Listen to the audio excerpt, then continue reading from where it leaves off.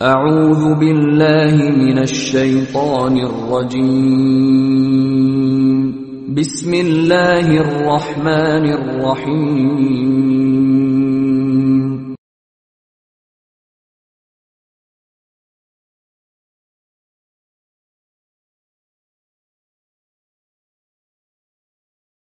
السلام عليكم ورحمة الله وبركاته. إن الحمد لله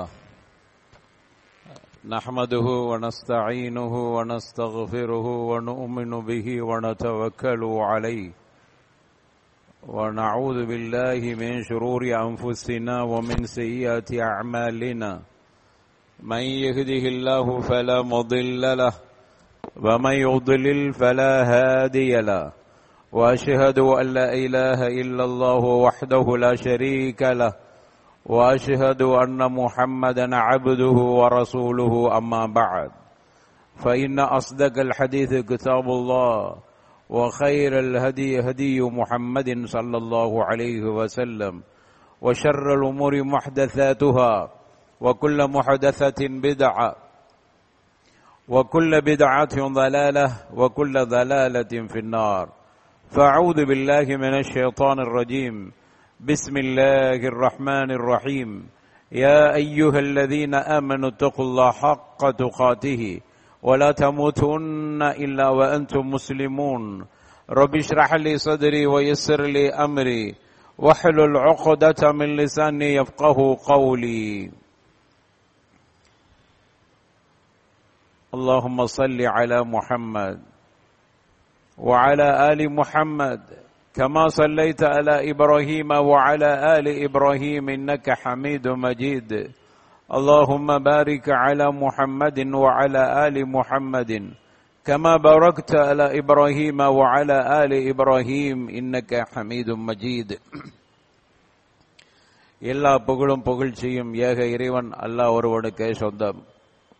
சாந்தி சமாதானம் நபிகள் நாயகம் ஸல்லல்லாஹு அலைஹி வஸல்லம் அவர்கள் மீதும் அவர்கள் உற்றார் உறவினர்கள் சஹாபா தோழர்கள் தாபிஈன்கள் தபஉ தாபிஈன்கள் குறிப்பாக நம் அத்துணை பேர்கள் மீதும் என்றும் நிலவட்டுமாக.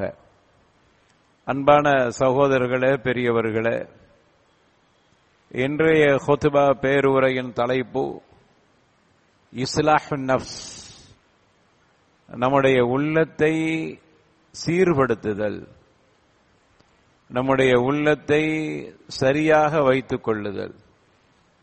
நம்முடைய உள்ளம் பல நேரங்களில் சீர்கெட்டு சென்று விடுகின்றன. உள்ளம் சீரழியும் பொழுதெல்லாம் அந்த மனிதனின் வாழ்க்கையும் சீரழிந்து போகின்றன. உள்ளத்தில் சீர்கேடு ஏற்படுகிற பொழுதெல்லாம் மனிதன் தடுமாறி விடுகிறான், மார்க்கத்தை புறக்கணித்து விடுகிறான், மார்க்கத்திற்கு கட்டுப்படாத தன்மை ஏற்பட்டு விடுகிறது, ஷைத்தானுக்கு கட்டுப்படுகிற ஒரு நிலை வந்து விடுகிறது. எனவே நமது உள்ளத்தை சீர் செய்து கொள்வது மிகவும் கடமையானதாக இருக்கிறது. அல்லாஹ்வுடைய தூதர் நபிகள் நாயகம் ஸல்லல்லாஹு அலைஹி வஸல்லம் அவர்கள் தங்களுடைய தோழர்களுக்கு அடிக்கடி சொல்லுவாங்க, மனிதனின் உடலில் ஒரு சதை துண்டு இருக்கிறது.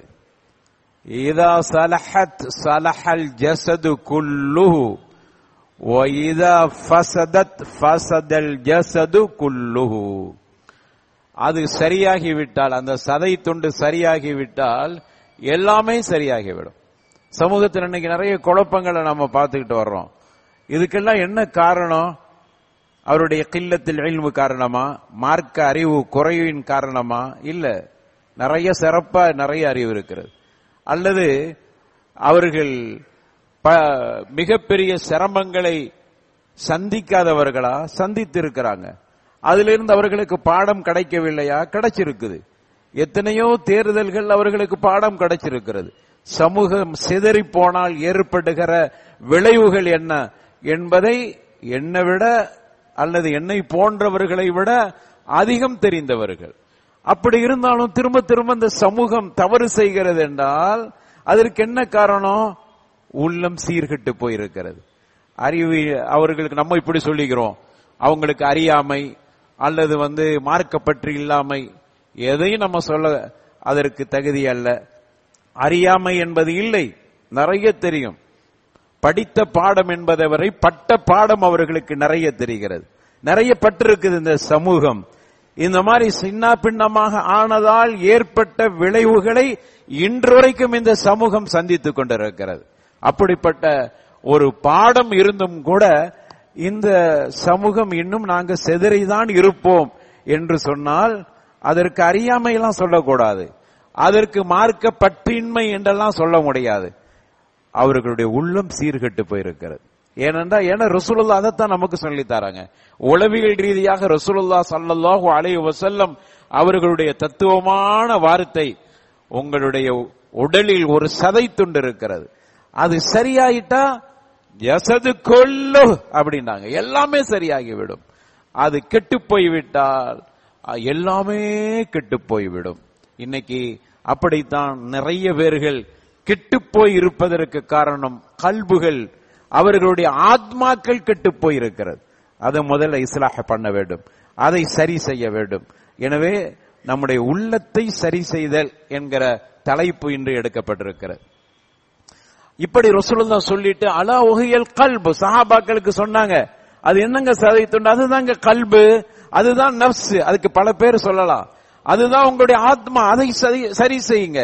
எப்ப பார்த்தாலும் கெட்ட எண்ணங்கள், எப்ப பார்த்தாலும் தவறான சிந்தனைகள், எப்ப பார்த்தாலும் ஒரு வகையான கொதர்க்கமான ஒரு நினைப்புகள், இன்னபாதம் எத்தனையோ தவறான அப்படியான எண்ணங்கள் இசும் பாவம் என்று இஸ்லாம் சொல்லுகிறது. என்றால் அதற்கு உங்க நஃப்ஸ் கெட்டு போயிடக்கூடாது என்பதற்கு தடை செய்கிறது இஸ்லாம்.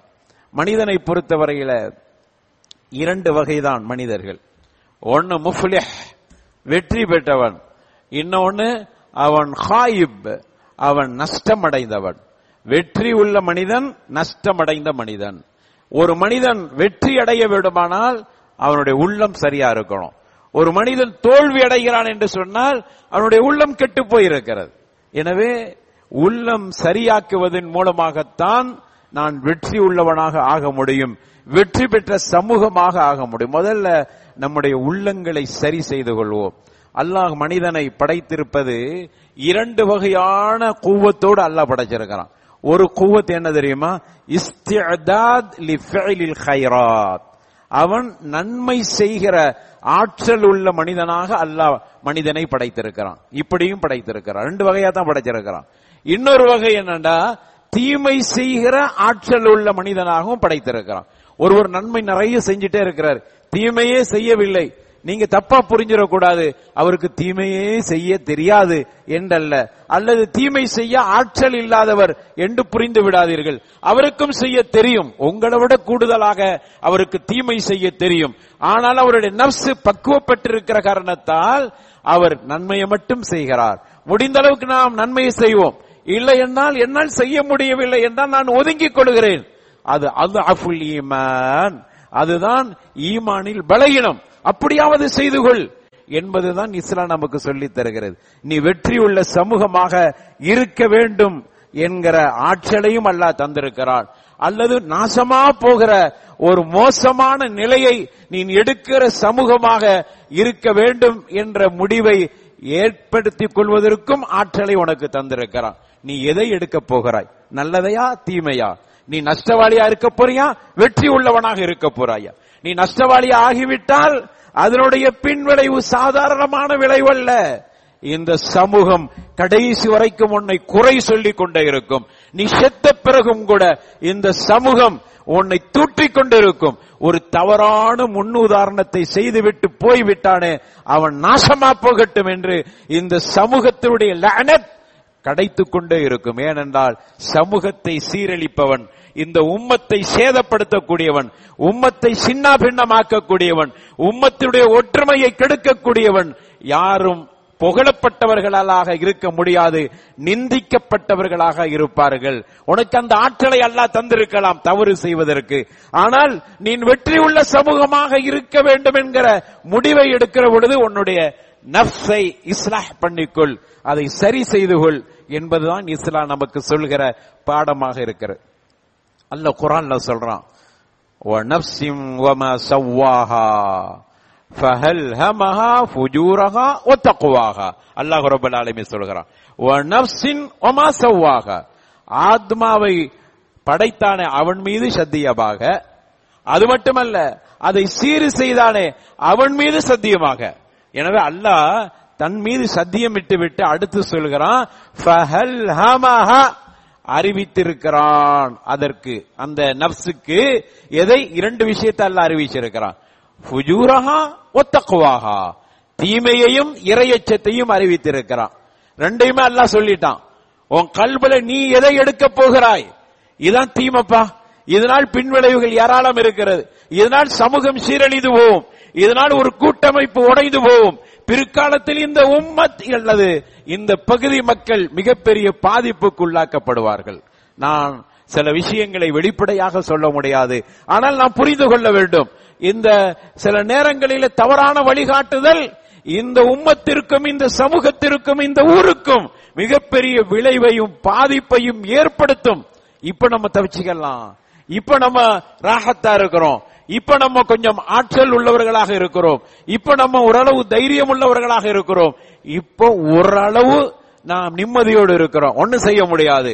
ஆனால் பிற்காலத்தில் மிகப்பெரிய பாதிப்புகள் வந்து விடக்கூடாது, அதையும் நாம் நினைத்து பார்க்க வேண்டும். அல்லாஹ் ஃபஅல்ஹமஹா ஃபுஜூரஹா வ தக்வாஹா. அல்லாஹ் ரப்பல் ஆலமீன் உங்களுடைய ஆத்மாவுக்கு அறிவித்திருக்கிறான், இது ஃபுஜூர், இது குற்றம், இது பிழை, இது தவறு, இது அநீதம், இதனால் சீரழிவுகள் இருக்கிறது, இதனால் பாதிப்பு இருக்கிறது, இதனால் சமுதாயம் உடைந்து சின்ன பின்னமாகிவிடும். நாளைக்கு முஸ்லிம் என்று கூவத்தாக இருக்க முடியாத நிலைக்கு தள்ளப்பட்டு விடுவாய். முஸ்லிம் என்று சொல்லி தலை நிமிர்ந்து இருக்க முடியாத நிலைக்கு நீ தள்ளப்படுவாய் என்று கூட பல அர்த்தம் வைத்துக் கொள்ளலாம். இப்படியான ஃபுஜூரையும் அல்லாஹ் சொல்லி தந்திருக்கிறான், காட்டி தந்திருக்கிறான் இந்த நஃப்ஸுக்கு. ஒ தக்வாஹா, இறையச்சத்தையும் சொல்றான், இப்படி நடந்துக்க. அதனால் தக்வா இருக்கிறது. துனியாவுல சில இழப்புகள் இருக்கலாம், பரவாயில்லை. துனியாவுடைய சில மன்ஃபஅத் உன்னை விட்டு கடந்து போகலாம், பரவாயில்லை. உனக்கு சில பதவிகள் கிடைக்காமல் போகலாம், பரவாயில்லை. உனக்கு சில செல்வாக்கு மிக்கவர்கள் உன்னை வெறுக்கலாம், பரவாயில்லை. ஆனா தக்வாதான் முக்கியமானது. தக்வாதான் ரொம்ப பேணுதல் உள்ளது. தக்வாதான் கடைசி வரைக்கும் உன்னை காப்பாற்றக்கூடியது.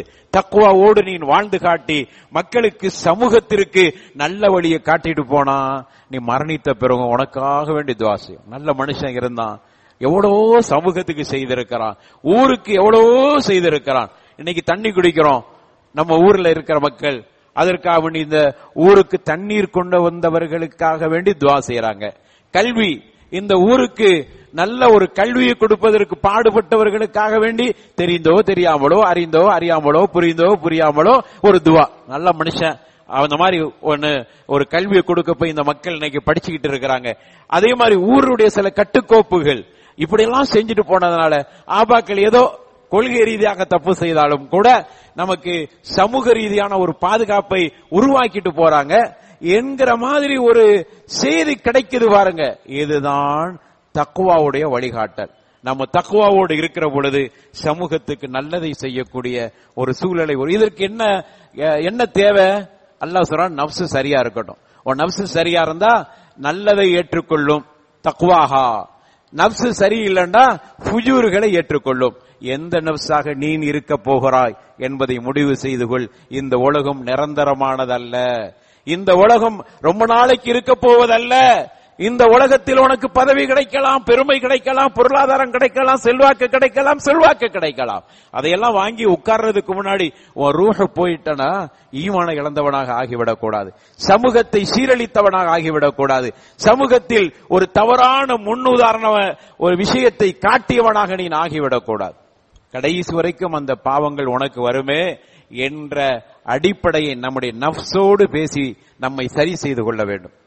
எனவே அருமையானவர்களே, நஃப்ஸ் ரெண்டு வகைதான். வெற்றி, அடுத்த நஃப்ஸ் உனக்கு நஷ்டத்தை உருவாக்குற நஃப்ஸ். எந்த நஃப்ஸாக நாம் இருக்க போகிறோம்? அதே மாதிரி அடுத்த அல்லாஹ் சொல்றான், வக்கது காப மன் தஸ்ஸாஹா. நீ ஃபுஜூரும் தக்வாவையும் ஏற்றுக்கொள்ற மாதிரி நஃப்ஸ் அல்லாஹ் படைச்சிருந்தாலும் தக்வாவை எடுத்துக்கொண்டால் கத் அஃலஹ மன் ஸக்காஹா. யார் வெற்றி உள்ளவர் ஆவார்கள் தெரியுமா? பரிசுத்தமான ஒரு இதயத்தை பெற்றவர்கள். தக்வா அதுக்குள்ள வந்து எல்லாத்தையும் தக்வாவோடு சிந்திப்பாங்க. நான் பயணிக்கிற நான் சிந்திக்கிற, நான் பேசுகிற, நான் நடக்கிற, நான் சொல்லுகிற, நான் செயல்படுகிற அனைத்து தக்வாவுக்கு உட்பட்டிருக்கிறதா என்பதை மட்டும் பார்ப்பார்கள். அப்படி பார்த்தாங்கன்னா கத் அஃப்லஹ மன் ஸக்காஹா, அவர்களுடைய உள்ளம் தூய்மை அடைந்து விட்டது.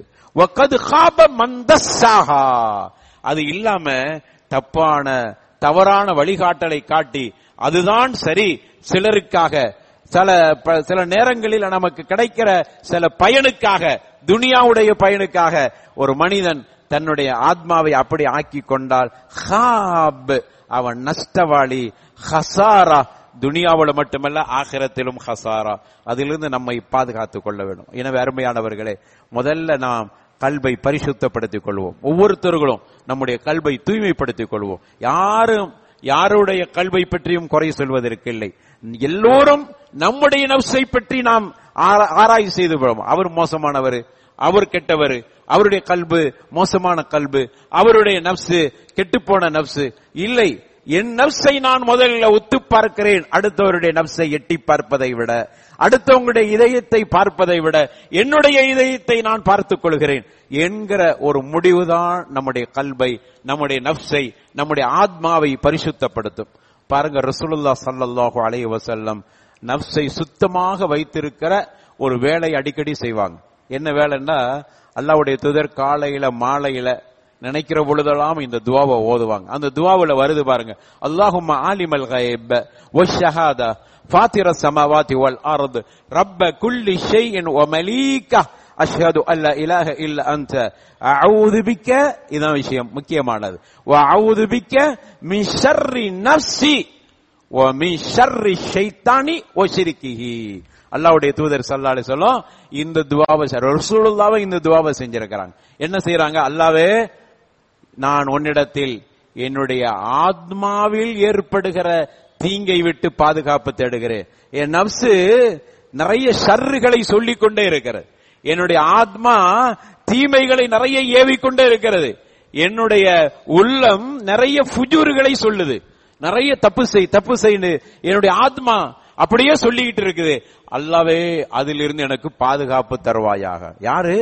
அல்லாஹ்வுடைய தூதர் ஸல்லல்லாஹு அலைஹி வஸல்லம் இந்த துஆவை ஓதுறாங்க. அப்படி பாதுகாப்பு எனக்கு தா. அதே மாதிரி இறைவா, என் ஷைத்தானுடைய ஷர்றுகளை விட்டும் எனக்கு பாதுகாப்பை தா.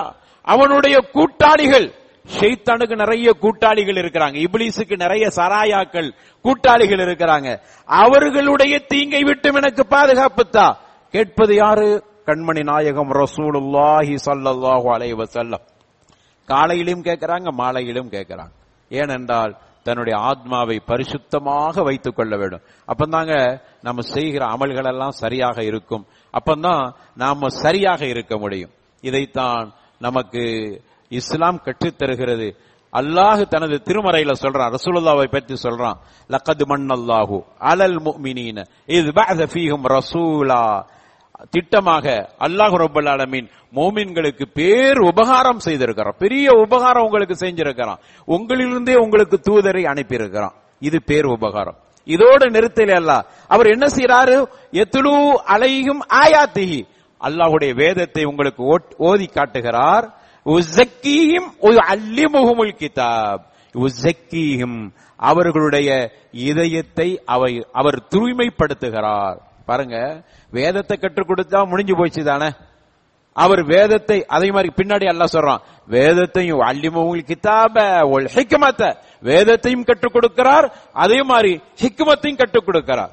அப்படிங்கறதோடு அல்லாஹ் நிறுத்தி கொள்ளலாமே. ஆனா அல்லாஹ் சொல்றான், இது அல்ல, இந்த கற்றுக் கொடுக்கிற இல்மு மட்டும் போதாது. அதுக்கு தான் ஆரம்பத்திலே சொன்ன, இவர்களெல்லாம் அறியாதவர்கள் என்று நான் சொல்ல மாட்டேன். மிக தெரிந்தவர்கள், நுட்பமானவர்கள், தத்துவமிக்கவர்கள், அறிவார்ந்தவர்கள், அறிவு படைத்தவர்கள். இதெல்லாம் சரி.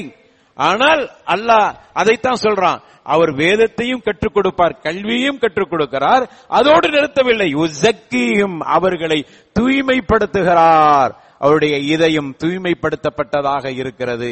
அதற்கு என்ன வழியோ அதை செய்து காட்டுகிறார், அதை சொல்லி காட்டுகிறார், அதை செய்ய தூண்டுகிறார் இந்த தூதர். அதனால் அவருடைய இதயம் தூய்மை அடையக்கூடியதாக மாறிவிடுகிறது. அதனால் அவர்கள் மோசமானவைகளை தவிர்த்துக் கொள்கிறார்கள், தக்வாவை மட்டும் எடுத்துக் கொள்கிறார். எனவே அருமையானவர்களே, இந்த அடிப்படையில் தான் ஒரு மூமின் நடந்து கொள்ள வேண்டும். எனவே நம்முடைய ஆத்மாவை பரிசுத்தப்படுத்திக் கொள்ள வேண்டும். ஆத்மாவை பரிசுத்தப்படுத்துறதுக்கு ஏன்னா நம்முடைய நப்சுல நிறைய ஆஃபாத்துக்கள் நிறைய இருக்கிறது, நிறைய அபாயங்கள் நம்முடைய நப்சுகள்ல ஊடுருவி கொண்டிருக்கிறது.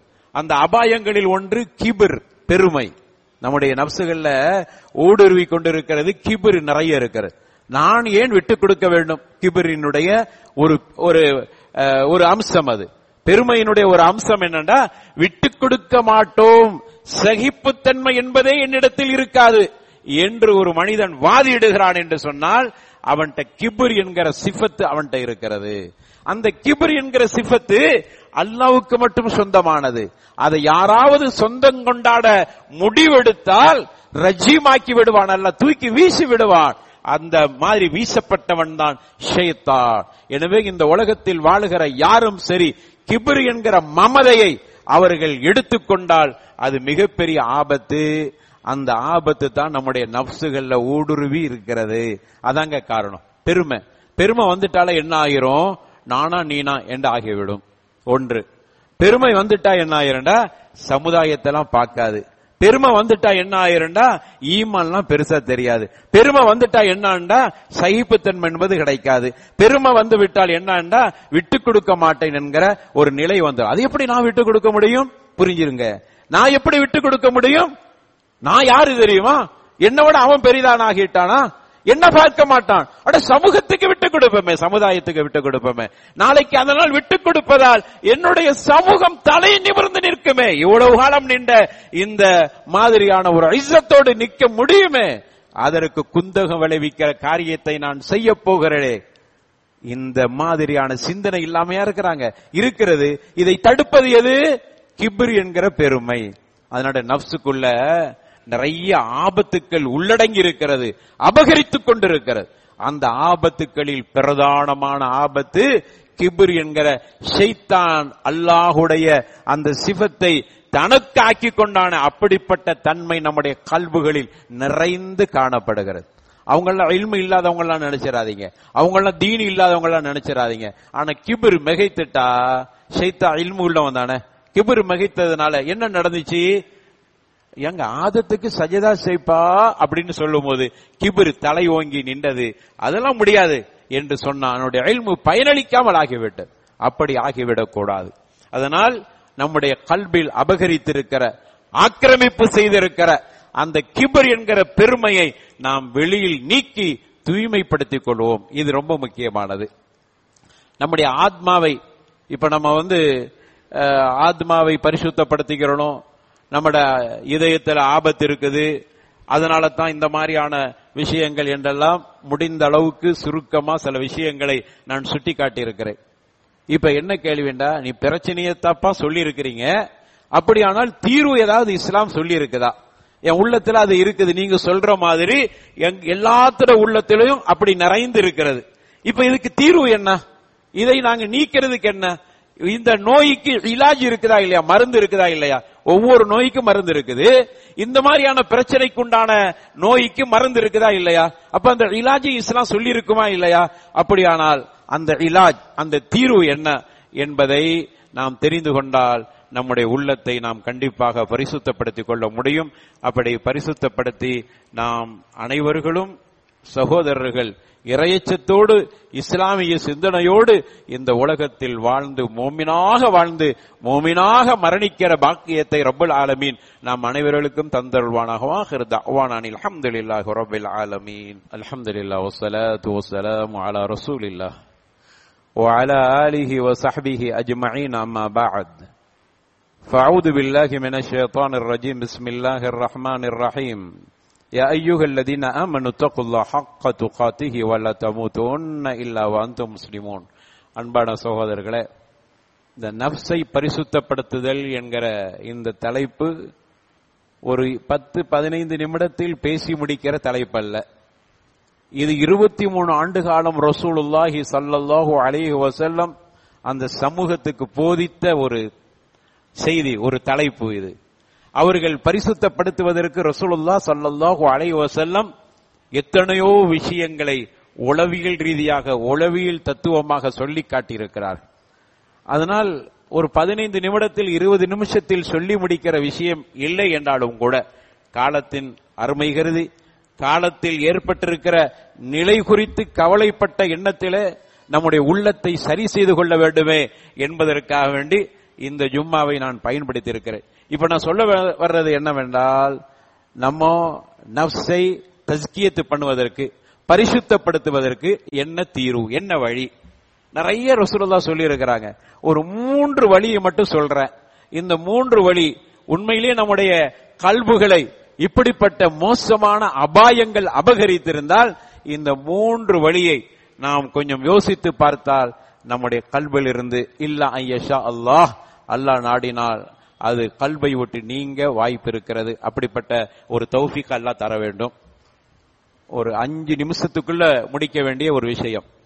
ஒன்று, நம்ம உள்ளத்தை பரிசுத்தப்படுத்தணும்னா ஒன்னும் இல்ல, பெரிய விஷயம் இல்ல, மௌத்து மேல யக்கீன் வைங்க. மௌத்து மேல நமக்கு யக்கீன் இருக்கணும். நம்ம எப்போ மரணிப்போம், எப்பமோ மரணிப்போம் இல்ல, எப்ப வேணாலும் மரணிக்கலாம். மௌத்து மேல யக்கீன் வைங்க, நஃப்ஸ் பரிசுத்தமாகிரும். நஃப்ஸ் எப்ப பரிசுத்தமாகனா, நீ மௌத்து மேல நம்பிக்கை வை. மௌத்து மேல நம்பிக்கை வச்சுட்டா நான் மூத்தா போயிருவேன், எனக்கு என்ன ஆசை இருக்கிறது, நான் மூத்தா போயிருவேன், ஏன் நான் விட்டு கொடுக்க கூடாது, நான் மூத்தா போயிருவேன், நான் ஏன் இந்த விஷயத்துல தவறாக நடந்து கொள்ளணும், நான் மூத்தா போயிருவேன், நான் ஏன் மற்றவங்களுக்கு நல்லதை வழிகாட்டக்கூடாது என்கிற எண்ணம் நம்முடைய நஃப்ஸுக்குள்ள வந்துருச்சுன்னா இந்த கிப்ரு தன்னால ஓடிப்போம். அப்ப மௌத்த கொஞ்சம் யோசித்து பாருங்க. அதனாலதான் ரசூலுல்லாஹ் மௌத்தை பத்தியே மக்களுக்கு ஞாபகப்படுது. குர்ஆன்ல நீங்க எங்க திரும்பினாலும் அடிக்கடி எல்லா வசனங்களையும் மௌத்தை பத்தி தான் சொல்லிட்டு, நீங்க முஸ்லிமாக தவிர மரணிக்க வேண்டாம். அந்த வசனமே அழுத்தமான ஒரு பாதிப்பை, ஒரு மாற்றத்தை சமூகத்துக்கு கொடுத்துரும். நீ முஸ்லிமா தவிர மரணிக்க கூடாதா? அப்படியானால் நான் சில நேரங்களில் முஸ்லிமுக்கு முரணாக செயல்படுகிறேன், இஸ்லாத்துக்கு முரணாக செயல்படுகிறேன், ஒற்றுமைக்கு குந்தகம் விளைவிக்கிறேன், சமூகத்தில் பிளவுகளை ஏற்படுத்துகிறேன், அப்படியானால் என்னுடைய ஈமானுக்கு கேள்விக்குறியாயிருமே. அந்த சந்தர்ப்பத்தை நாம் ஒத்தா போனா என்று மட்டும் நினைச்சு பாருங்க, அங்க எல்லாமே தவிடுபடி ஆயிரும். அதனால மரணம் உறுதி. அந்த மரணத்தை முதல்ல நாம நினைத்து பார்ப்போம். இந்த மரணத்தை நினைத்து பார்க்கிற பொழுது, ஏன்னா ரசூலுல்லாஹ் ஸல்லல்லாஹு அலைஹி வஸல்லம் மரணத்தை பற்றி நமக்கு நிறைய ஞாபகப்படுத்திக்கிறான். முதல்ல 3 விஷயத்தை நான் சுருக்கமா சொல்லிடுறேன், அதுக்கு பிறகு அதுக்குள்ள விளக்கத்தை பின்னாடி பார்ப்போம். மரணத்தை நாம் உறுதியாக நம்புதல், மரணத்தை நினைக்கிறது. அடுத்து 2வது, என்னுடைய மரண நேரத்தில் ஹுஸ்னுல் காத்திமாவோடு மரணிக்க வேண்டும். 2 இருக்குதுங்க, ஹுஸ்னுல் காத்திமா, சூஉல் காத்திமா. ஹுஸ்னுல் காத்திமா என்றால் நல்ல மரணம், சூல் காத்திமா என்றால் தீய மரணம். நான் களிமாவோடு மரணிக்கிற பொழுது அது ஹுஸ்னுல் காத்திமா. எல்லாரும் இதைத்தான் கேட்கணும், எல்லாருக்கும் இந்த பயம் வரணும். நான் மரணிக்கிற பொழுது என்னுடைய மரண நேரத்தில் நான் நல்லதை சொன்னவனாக மரணிக்கணும். தீயதை பேசிட்டு இருந்தா அவ்வளவு மரணித்தான் வைங்க, அவன் சூல் காத்திமா, அல்லாஹ் காப்பாற்ற வேண்டும். அப்படி இந்த சமூகத்தில் இஸ்லாமியர்களுக்கு அப்படியான ஒரு மரணத்தை அல்லாஹ் யாருக்கும் கொடுத்து விடாது. அப்போ ஒரு தீமையான செயலை செய்தவனாக ஒருவன் மரணித்தால், அல்லது ஒரு தீமையான ஒரு விஷயத்தை வழிகாட்டி அது நடந்துகிட்டே இருக்குது, அந்த தீமை வழிகாட்டல் இவன் மூலமா வழிகாட்டப்பட்டது, இந்த சந்தர்ப்பத்தில் அவன் மரணித்தால் சூல் காத்திமாவ பேருமே. அப்ப ஒவ்வொருத்தரும் இப்படி நினைச்சு பார்க்கணும், நான் நல்ல மரணம் எனக்கு வரணும், எனக்கு கெட்ட மரணத்தை அல்லாஹ் தந்துராதே, அப்படி தர்ற மாதிரி வேலையை நான் செஞ்சுற மாதிரி ஆக்கிறாதே, அப்படியான சந்தர்ப்பத்துக்கு ஒரு காலமும் இடம் கொடுக்கிற மாதிரி இந்த ஆத்மாவை ஆக்கி விடாதே என்கிற பக்குவத்தோடு நம்ம நடந்து கொண்டால், அந்த எண்ணத்தோடு நாம் இருந்தால் கண்டிப்பாக இந்த மாதிரியான தவறுகளில் இருந்து நம்மை மாற்றிக்கொள்ளலாம், நஃப்ஸ் பரிசுத்தமாயிரும். 2வது. 3வதாக, மரணத்திற்கு பிறகு உண்டான வாழ்க்கை எல்லாமே அதை ஒட்டியா விஷயம்தான். அதனாலதான் ரசூலுல்லாஹ் ஸல்லல்லாஹு அலைஹி வஸல்லம் நீங்க பாத்தீங்கன்னா குர்ஆன் முழுக்க பாத்தீங்கன்னா ஆகிரத்தை பற்றியே ஞாபகப்படுத்தல் இருக்கும். அது சஹாபாக்கள் அதை உணர்ந்தார்கள். ரசூலுல்லாஹ் ஸல்லல்லாஹு அலைஹி வஸல்லம் தன்னுடைய தோழர்களுக்கு ஆகிரத்தை சார்ந்தே தஸ்கியா கொடுத்தாங்க, தர்பியா கொடுத்தாங்க. காரணம், அப்பந்தான் இவர்கள் தன்னுடைய நஃப்ஸை பரிசுத்தமாக வைத்துக் கொள்வார். பரிசுத்தமாக்கப்பட்டு விட்டால் ஆத்மா, அவர் தவறானவைகளுக்கு கண்டிப்பா போக மாட்டார், தவறான வழிகாட்டலை காட்ட மாட்டார். அப்போ நான் மரணத்திற்கு பிறகு விசாரிக்கப்படுவேன், கேட்கப்படுவேன், என்னென்ன செஞ்சா சமூகத்திற்கு, நீ என்ன செஞ்சா, நீ எப்படி செயல்பட்டாய், உன்னுடைய பொருளாதாரம் எப்படி செலவழிக்கப்பட்டன, யாருக்கெல்லாம் அள்ளி கொடுத்தாய்? அள்ளி கொடுக்க வேண்டும் என்று உன்னை நிர்பந்தித்தது யார்? நான் தானே சொன்னேன். எதுக்கு கொடுக்க சொன்னேன்? நல்லதுக்கு கொடுன்ன. இப்படி கண்ட அளவுக்கு கொடுப்பதற்கு அவனுக்கு கொடுத்த. நீ எதை பேசினாய்? உனக்கு பேச்சாற்றலை தந்தனே, எதை பேசுவதற்கு தந்தை? என்னுடைய ஹக்கை பேசுவதற்கு தானே. குறைஞ்சபட்சம் நான் தடுத்ததை பேசாமல் இருந்திருக்கலாமே. நீ அனாவசியமாக அடுத்தவர்களை பற்றி பேசினாயா என்று இப்படி ஒவ்வொன்றாக வரி வரியாக கேட்கப்படுமே என்கிற எண்ணம் நம்முடைய நஃப்ஸ்ல வந்துருச்சுன்னு வைங்க, நம்முடைய நஃப்ஸ் தஸ்கியாவாயிரும், பரிசுத்தமாயிரும். ஆக இதுதான் இஸ்லாம் நமக்கு சொல்கிறார். அப்ப ஒன்று மரணம், அதனுடைய நிச்சயம். எப்பமோ நாம் மரணிப்போம், எப்பமோ மரணிப்பான் இல்ல, எப்பமாவது எப்ப வேண்டாலும் மரணிக்கலாம் என்கிற இப்படியான யக்கீனோடு இருத்தல். அடுத்ததாக நாம் மரணிக்கிற பொழுது நல்ல மரணம் நமக்கு வரணும். மூன்றாவதாக நான் விசாரிக்கப்படுவேன். விசாரிக்கிற பொழுது என்னுடைய அமல்கள் நல்லதாக இருக்கடுவே. அல்லாஹ்வுடைய சன்னிதானத்தில் தவறு செய்தவனாக கூனி குறுகி அவனுடைய சன்னிதானத்தில் நான் அப்படி ஒரு தீயவனாக நிற்கிற ஒரு நிலையை உருவாக்கி விடாது. இந்த மூணு எப்பவும் நினைச்சுக்கிட்டே இருங்க, எப்பவும் சிந்திச்சுட்டே இருங்க. நம்முடைய நஃப்ஸை தஸ்கியா பண்ணிக்கலாம். இதெல்லாம் மூணையும் மறக்கிறதுனால தான் நம்முடைய நஃப்ஸ் தஸ்கியா ஆகாம இருக்குது. ஒரே ஒரு வசனம் மட்டும். எப்பொழுதும் நமக்கும் மரணத்திற்கும் ஒரு போட்டி நடந்து கொண்டே இருக்கிறது. நமக்கும் மரணத்துக்கும் மத்தியில் நம்ம நடந்து போறோம்டா, மரணம் எனக்கு பின்னாடி வருது. எவ்வளவு தூரம்? சில பேருக்கு பல தூரங்கள் இருக்கலாம், பல மைல் தூரங்கள் இருக்கலாம், சில பேருக்கு அடுத்து இருக்கலாம். எனவே நான் நினைக்க வேண்டும், மரணம் என் பின்னாடி எவ்வளவு தூரத்துல, கண்ணெட்டும் தூரமா, அதை தாண்டியா, அதையும் தாண்டியா எனக்கு தெரியாது. ஆனால் நான் இப்பொழுது முந்தி கொண்டிருக்கிறேன். மரணத்தை விட நான் முந்தி செல்கிறேன். அதனால தான் நான் உட்கார்ந்துட்டு இருக்கிறேன், நான் ஹயாத்தா இருக்கிறேன். மரணம் பின்னாடி இருக்குது, எங்க பின்னாடி நமக்கு தெரியாது. இப்படி நினை. அல்லாஹ் குர்ஆன்ல சொல்றான், குல் இன்னல் மௌத்தல்லதி தஃபிர்ரூன மின்ஹு ஃபஇன்னஹு முலாகீக்கும். அல்லாஹ் ரப்பல் ஆலமீன் சொல்றான், மனித மரணத்தை நினைத்து அவன் விரண்டோடி கொண்டிருக்கிறான். மரணம் வந்துருமோ அப்படிங்கிற மாதிரி அவன் வேகமா போயிட்டே இருக்கிறான். மரணம் அவனுக்கு பின்னாடி வருது. ஒரு நாளைக்கு உங்களை விட மரணம் முந்த நினைக்கும். மரணம் ஒரு நாளைக்கு உங்களை முலாக்காத்து செய்து விடும். முலாக்கிக்கும்னா உங்களை சந்திக்கும். மரணம் என்னைக்கு முலாக்காத்து உங்களை செய்து விட்டதோ முடிஞ்சு போச்சு, நீங்க மூத்தாயிருவீங்க. இப்படி நினைச்சு பாருங்க. எப்ப நம்ம மரணம் முலாக்காத்து செய்யும்? என் பக்கத்துல வருது, என் பக்கத்துல இல்ல, அடுத்து ரொம்ப நெருக்கமாயிட்டு என்ற எண்ணத்தோடு நாம் வாழுகிற பொழுது நம்முடைய கல்பு தஸ்கியாவாயிரும். எனவே இந்த அடிப்படையில் நம்முடைய வாழ்க்கையை அமைத்துக் கொண்டால் உண்மையிலேயே வெற்றியுள்ள சமூகம். மனிதன் வெற்றி உள்ளவன், தோல்வி உள்ளவன். வெற்றி உள்ளவனாக இருந்தால் அவனுக்கு சொர்க்கத்தில் உன்னதமான இடம் இருக்கிறது. அவன் நஷ்டவாளியாக, அவன் மோசமானவனாக இருந்தால் நரகத்தில் அவனுக்கு இடம் இருக்கிறது. எந்த இடத்தை நாம் தேர்வு செய்ய போகிறோம் என்பதை உங்களுடைய நஃப்ஸ் முடிவு செய்யட்டும். எனவே ஆத்மாவை பரிசுத்தமாக வைத்துக் கொள்வோம். அல்லாஹ் ரப்பல் ஆலமீன் நம்முடைய கல்பை பரிசுத்தப்படுத்துவானாக, நம்மை சொர்க்கத்தில் உன்னதமான இடத்தில் வைப்பானாக. நம்முடைய சமூகத்துக்கு மத்தியில் நல்ல ஒற்றுமையும் புரிதலையும் சிந்தனையும் அல்லாஹ் ரப்பல் ஆலமீன் கொடுப்பானாக.